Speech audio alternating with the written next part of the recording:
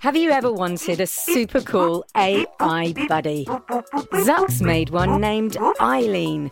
And she's full of surprises. And guess what? She knows you're listening. I know you're out there. And needs your help with Jello Mountains. The whole city's filling up with Jello. Creaky robots. Lime green detected. And her daft inventor. Zucks, are you functioning correctly? Tune in to A to Z, a fun new adventure series from Gen Z Media and the creators of The Res. Listen now on the GZM app, gzmshows.com, or wherever you get your podcasts. Thank you and good afternoon. I want to, first of all, thank you all for being here today. Bebop, what's going on? As I'm sure you all know, becoming president of Podcast Planet is the greatest honor of my life. It comes with great responsibility. Bebop, you're not president, and what's with all the cameras? And I called this press conference today It's just me, Bebop. to issue a formal apology. Oh, well, this is new. What are you sorry for? Please, I'll take all questions at the end. Last week, Griffin and I hosted our own episode of this podcast, and during that episode, I thanked all of the chefs who sent me our to eat while we were on our break. Today, I'm ashamed to say that I forgot some of those artists and failed to mention them last week. And I would like to rectify that now to Leela, 7, and Reese, 4, from Lawrence, Kansas. Your art was delicious, and you deserve better from your president. And I will be better. Sundreese, 6, from Oakland, California. Your art was scrumptious, and my shame knows no bounds. I hope you'll forgive me.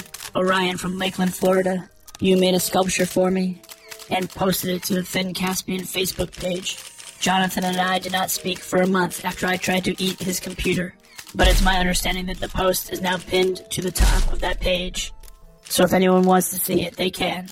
Also, if anyone knows what tastes good with computer, ketchup, or maybe hand-squeezed orange juice. Bebop. And finally, Finn, who's 6, from Los Angeles, who sent in a great drawing of Elias trapped in a spider's web. I will say that it was Jonathan who forgot to give me that one, and he is very sorry, and he will be punished appropriately. Wait. Punished? I am conferring with my cabinet right now, but I believe it will result in a grounding. Okay, alright, hold on a second. First of all, that was really nice of you to apologize to those listeners, and not that nice of you to try to eat my computer and then try to ground me. But all in all, that's very nice of you. Let's turn off those cameras, please. Thank you. Alright, let's just get straight into part 2 of our second episode here. If you remember what happened in the first part, Vale was about to win the first game in the Intergalactic Space Olympics when Cymbeline from the Shakespeare 820 may or may not have cheated. So there are more games to play, and let's get straight into the second part of this episode, Back in the Saddle.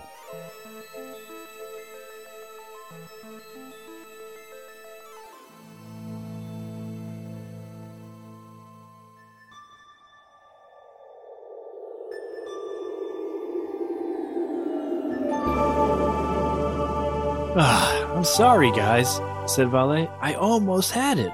Forget about it, said Abigail. You were the best pilot up there, and that is all that matters. We'll beat them in the next game. Yeah, said Finn. And then you know that no one on this planet is going to be able to solve a maze as quickly as Elias. We're going to be fine.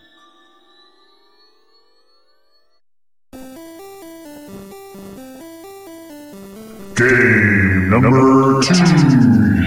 Cannonball Run.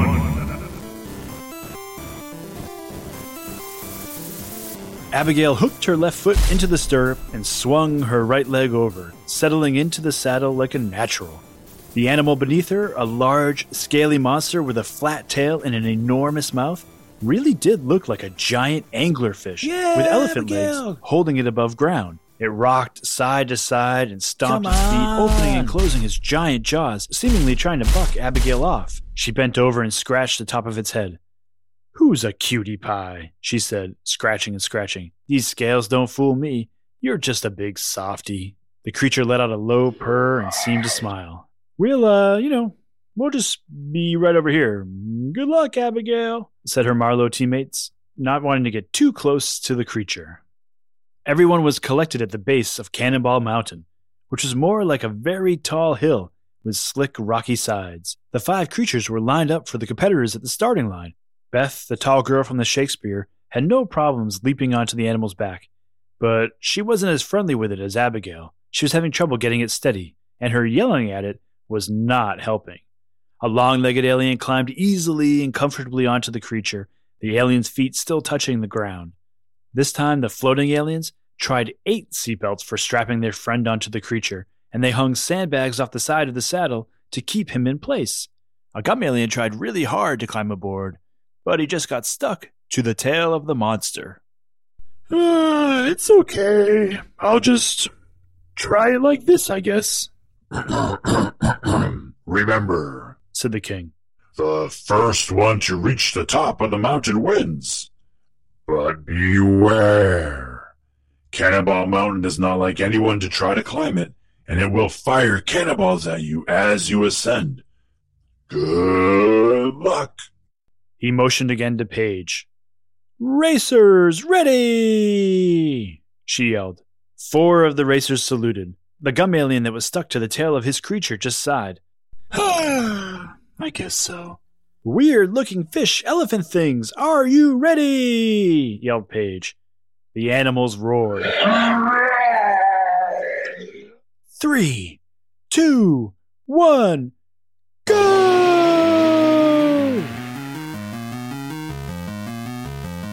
All 5 creatures bounded forward, scaling the mountain with more grace and agility than you could imagine. Abigail and her trusty steed were clearly in front, while Beth struggled to get hers to listen. Woohoo, Abigail! Go, Abigail! Yelled the Marlowe kids. Come on, Beth! Cried the Shakespeare kids. Cannonball Mountain shot its first cannonball. It was clearly on an arc to hit the cluster of racers climbing up the mountain. Everyone panicked and scattered. The cannonball crashed and missed all of the riders. Another shot out, and another, and another. Panic struck the racers as they fought with the creatures to avoid the cannonballs. Unfortunately for the gum alien, in all of the chaos, it had finally peeled itself away from the creature's tail, and it was now stuck to the bottom of the monster's foot, like gum on a shoe. Ow! And his creature couldn't move. Beth was nearly thrown off of her creature as they fought to get away from the cannonballs. The long-legged alien dragged its feet, trying to put the brakes on its creature. But Abigail leaned into the monster, listening to its purr. You're not afraid of the cannonballs, are you? She pointed her monster toward the top of the mountain, and when the next cannonball fired, she didn't steer it away. The cannonball came rocketing toward her. Abigail! Yelled Finn. Look out! But Abigail kept going and going, and the cannonball came faster and faster and faster, but Abigail kept going straight, and the creature opened its giant jaws and swallowed the cannonball whole. Ha ha ha, said the king. Your racer has figured it out. She's a clever one. Clever and brave, yelled Paige, pumping her fists. Abigail had a clear lead now, but the other riders saw what she had done and caught on quickly. Beth closed in, as did the floating alien, clinging on as best as it could. There were 3 creatures who were running up the mountain, swallowing cannonball after cannonball. They all approached the top of the mountain, their creatures now gobbling down a barrage of cannonballs, which now littered the mountainside. Abigail had a slight lead, so she didn't see what happened next. Beth bent down and scooped up a small cannonball. She rode in close to the floating alien's creature and threw it as hard as she could, knocking the floating alien right out of its saddle. The alien, free of its belts, floated by Abigail, whose creature saw it and began snapping his jaws. No, yelled Abigail. We have to keep going to the top. There's way more food up there. But the creature couldn't take its eyes off the cannonball, floating just out of reach, and it took off going sideways around the mountain. The cannonball crashed down, pinning the floating alien to the ground. Abigail's creature sauntered up, sat down, and ate the cannonball. When she turned around, Beth was at the top of the mountain, cheering for victory. Oh, come on, King. You can't tell us that's not cheating, pleaded Finn. She threw the cannonball at another racer. I did not. said Beth. I was trying to pick one up to feed my creature, to give him more energy, and it just slipped out of my hand. The king this time, though, was skeptical. That is a little difficult to believe. Nevertheless, I can't just announce a new winner, since no one else climbed to the top. I suppose I will give none of you points, and we'll just move on to the third competition. But I'd watch it if I were you, Shakespeare. Game number 3. Search for the champion's orb. The team was assembled by the entrance of a maze that had been built just outside the stadium. The walls of the maze were so high they couldn't see over them, but they could see inside that it was very, very dark. Hey, Elias, said Finn. I know this has been crazy, but no pressure. Yeah, right, no pressure, said Valet. Except you have to avenge my loss and what they did to Abigail and show this king who really runs the universe, the Marlowe. But, otherwise, no pressure. Forget about all of that, said Finn. Look, a week ago we were battling for our lives in the nest of giant moths and dodging booby traps and like 100 clones of my mom. Today, we're playing games. They're just games. You know what? You're right, said Elias. A maze is just a puzzle, and I love puzzles. He looked over at the Shakespeare team. The youngest on their team, Romy, was talking over his plan with the rest of the troop. Abigail marched straight for him. Okay, Romeo, she said to the kid. Your teammates found ways to cheat in both games so far. But a maze is a maze is a maze. Unless you're planning on hopping over the walls, you're going to have to find a way through all on your own, just like everybody else. Worry about your own team, okay? Said Hamlet. We still have the points from the rocket sled match, so at some point you guys might want to come in first place. The little robot dog shyly grazed Abigail's leg, and she bent down again to give him a kiss. It's okay, little guy, she said. She looked up at the Shakespeare kids. I know that at least you know how to play nice. Competitors, please line up at the entrance to the maze. Inside this maze is what's known as the Champion's Orb. Not only will you have to find your way to the central garden, where the orb is hidden, but you will have to figure out how to recognize it. It will appear as a simple rock until you place your hand upon it, at which time it will glow. And when we see that light shining from the maze, we will know who our winner is. Puzzlers, ready! Shouted Paige. On my count! Wait a second, said Romy, holding up his hand. That guy over there is way too tall. He pointed at the long-legged alien. It's not fair if he can see over the walls and we can't. Okay, fine, said the long-legged alien. He bent 6 of his knees, folding parts of his legs one on top of each other, until he stood just slightly taller than Elias. The king nodded. Okay, said Paige, unless anyone else has anything else they'd like to say to interrupt me. As I was saying, 3, 2, 1, go! The competitors dashed into the maze, which was like no maze Elias had ever seen before. Rather than simple turns left, right, forward, and back, there were hallways and paths and exits that pointed in every direction. Up, down, left, right. He ran down a diagonal hall and then down another and then another, and after just a few turns, he'd already felt like he'd lost his bearings. It was like the maze was shifting as he made his way through. The only constant in the whole maze was Romy.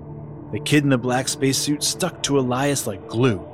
Clearly the Shakespeare strategy was to let Elias solve the maze and then jump in and grab the orb before he could. You know, said Elias, it's nice that you think I can lead you to the Champion's Orb, but I'm probably the most lost of anybody right now. Yeah, right, nice try, said Romy, but I'm not falling for that. And anyway, who said I was following you? How do I know you're not following me? Elias shrugged and stopped walking for a moment. When Romy stopped too, he took off, doing his best to lose Romy, taking last-minute turns and running as fast as he could. But the truth was that the longer they were in the maze, the less confident he felt that he could ever solve it. It seemed like an ever-changing funhouse. The only way he knew that he was traveling past the same area again and again was that the gum alien had gotten stuck to a wall and had become the only true landmark in the entire maze. Hello again, it said, as Elias and Romy passed it for the 4th time. And then the 7th time they passed the gum alien, the floating alien was stuck to him. This is so embarrassing, said the floater. I feel like a bug caught in a trap. Hey, who are you calling a trap? Said the gum alien. Wait a second, Elias said.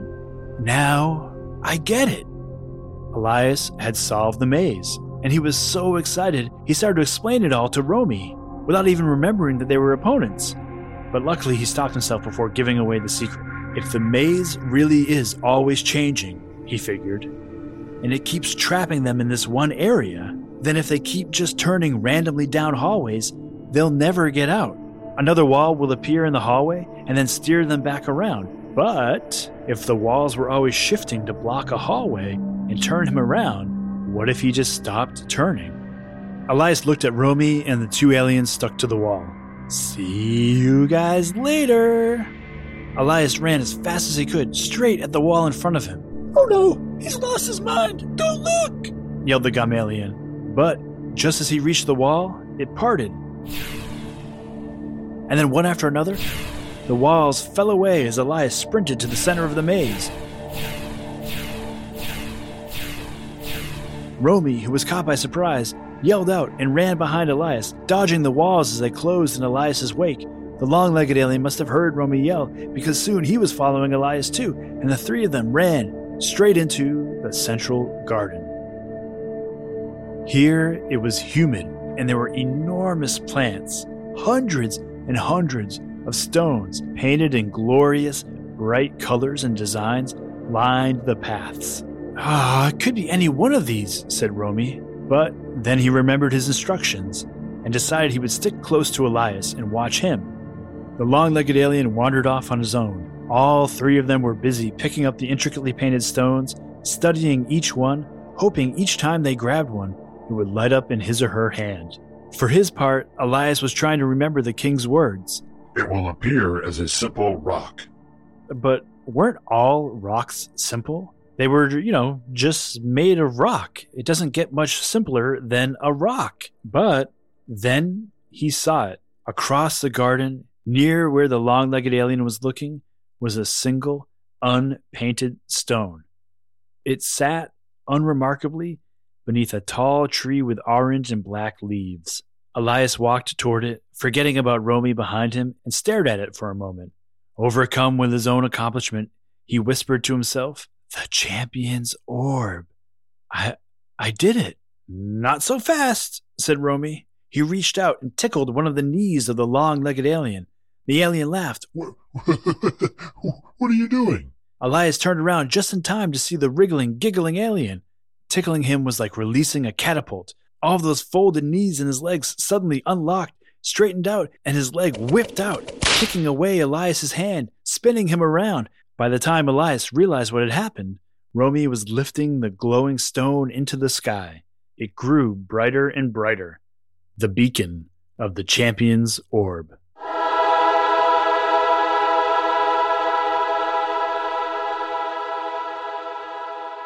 "This is crazy," yelled Abigail. "What kind of Olympics is this where you can cheat and just get away with it?" The Marlowe team was furious. Abigail nearly stormed the king's throne. Why even have us compete if the rules don't matter? Why not just give Shakespeare all the credit and forget all about us? The other aliens were just as angry. Each one had been used by the Shakespeare team as tools in their treachery. One by one, each of the alien teams left, saying they would find an Olympics somewhere else with proper competition. And, honestly, for us, we're not really made for this sort of thing, said the gum aliens, who, stuck to each other, formed a ball and rolled away. The Shakespeare team mostly just remained quiet, confident, smiling at the chaos all around them, maintaining their innocence. "Hey, I was just trying to point out to Longlegs over there that we'd found the orb," said Romy. "I was excited. I didn't know he'd wig out and kick Elias like that." "Yeah, well, that didn't stop you from grabbing the orb," said Elias, rubbing his arm where he'd been kicked. Okay, enough, said the king. It's clear this has been a difficult competition with a lot of heated emotions and perhaps some poor sportsmanship. However, we have never canceled an Olympics before, and neither will we allow these games to go down in disgrace.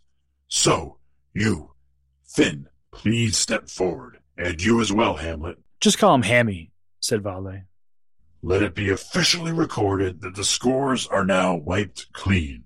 This final game will determine the winner once and for all. The teams waited for the king to say more. Well, said Paige, what's the game? The king smiled. Do you see that moon right there, hanging low in the sky this afternoon? Finn and Hamlet nodded. Without using a spaceship, I need you to bring me a piece of that moon.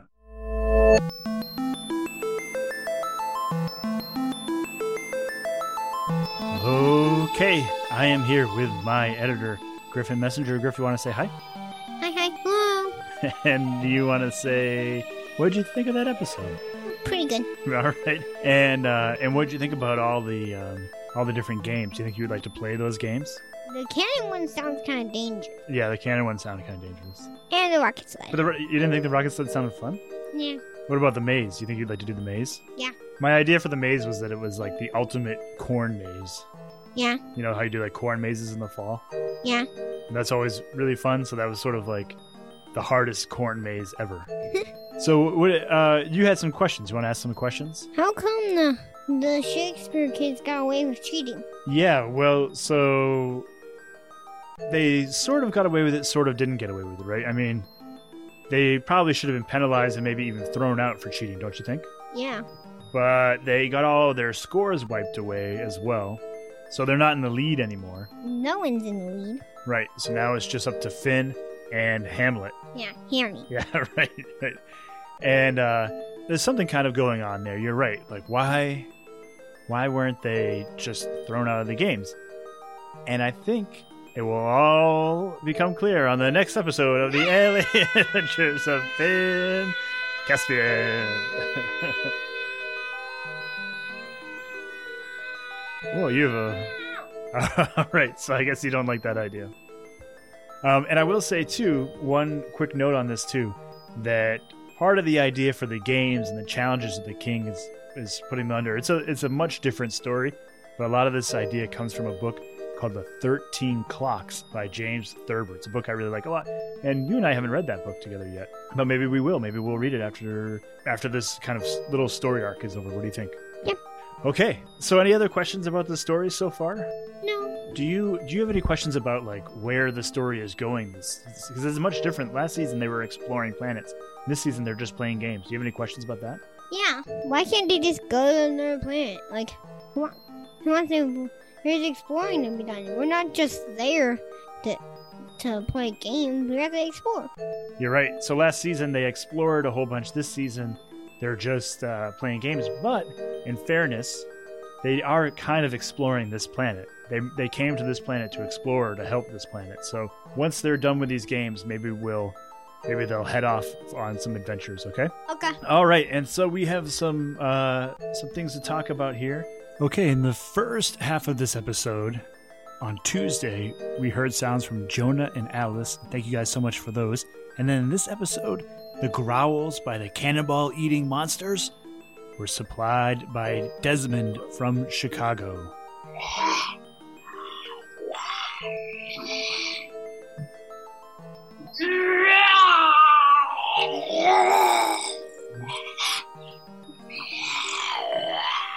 Okay, so that's it for the sounds. I wanted to say that in our bonus episode, Sound Club bonus episode, if you haven't listened to that yet, go back and listen to it. We play a sound by one of our listeners named Sandris, and I want people to give us ideas on what that sound could be. We had a really good idea from Mare from Ferndale, Michigan.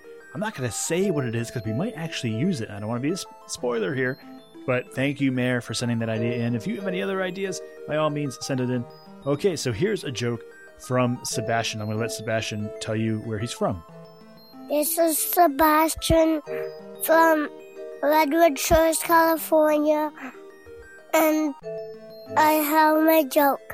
What do you call a three-eyed alien? A-L-I-I-I-A-L. All right, great. And then here's a joke from Valentino, his older brother. What do you call a droid from space, an asteroid. That's pretty good. And then we also have a joke that was sent as emailed to us, not as a sound, from Leo from Urbana, Illinois, who's 8 years old. What is an alien's favorite candy? I don't know. Starburst! And actually, I think Bebop took care of our art at the beginning of the episode, so thank you to everybody who waited so patiently to hear about their art, and we'll start with a fresh batch back on Tuesday. One last thing that I really did want to mention is that we have a survey in the episode here, and if you go into your show notes, you click view description, you'll see the survey. We're thinking about bringing some more shows to you and thinking about ways to support that. So I made this survey that if you have 2 minutes, it should take you about 2 minutes to take. I'd really, really appreciate it. Totally understand I hate surveys too, so if you don't take it, no sweat. And it can be completely anonymous as well. That link is in the description field. Click view description and you can take that survey. All right, I think that's it, buddy. Bye, bye, bye. All right, thanks, buddy. Bye, everyone.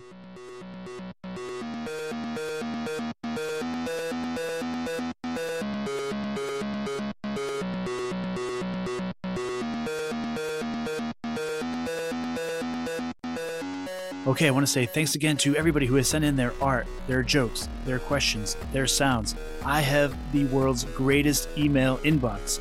Every day I get the best emails from all of you, and I really, really, really appreciate it. Special shout out this week to Desmond for his sound, and to all the great artists who sent in their art that Bebop already shouted out. And please remember, if you're so inclined, take that survey. Like I said, you can take it anonymously, and it should only take you a couple of minutes. I really appreciate it. The Alien Adventures of Finn Caspian is a Type Drawer Media production, written and produced by Jonathan Messenger, edited and guided by Griffin Messenger, with special thanks to Maria Villanueva. The theme music you hear at the beginning and end of every show is by Mark Greenberg, recently voted the nicest human in the Milky Way. Hey, still just the Milky Way? That doesn't seem fair. Alright, well, for more information about the music, the art, everything about this show, check out the show notes and finncaspian.com. Thanks again for listening, and we will see you next week. Hello. Photographers, where did all the cameras go?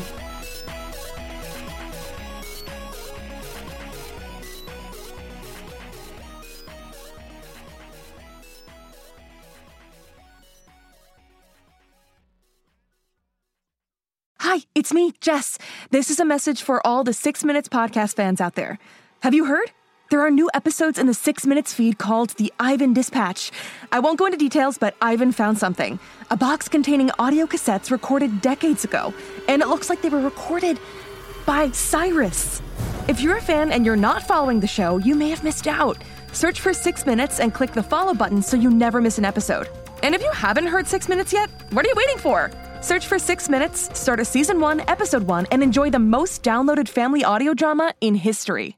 Hey, it's Jess. Did you know that GZM Shows has a YouTube channel? Right now, all of 6 Minutes, Becoming Mother Nature, GZM Beats, and Cupid and the Reaper are up. And they're in these, beautiful playlists. They have this fun audio waveform visual, and best of all, you can turn on captions. And the captions have character names. Anyway, subscribe to GZM Shows on YouTube. Maybe there'll be some cool things in the future, like live streams, interviews, behind the scenes. We'll see. GZM Shows on YouTube.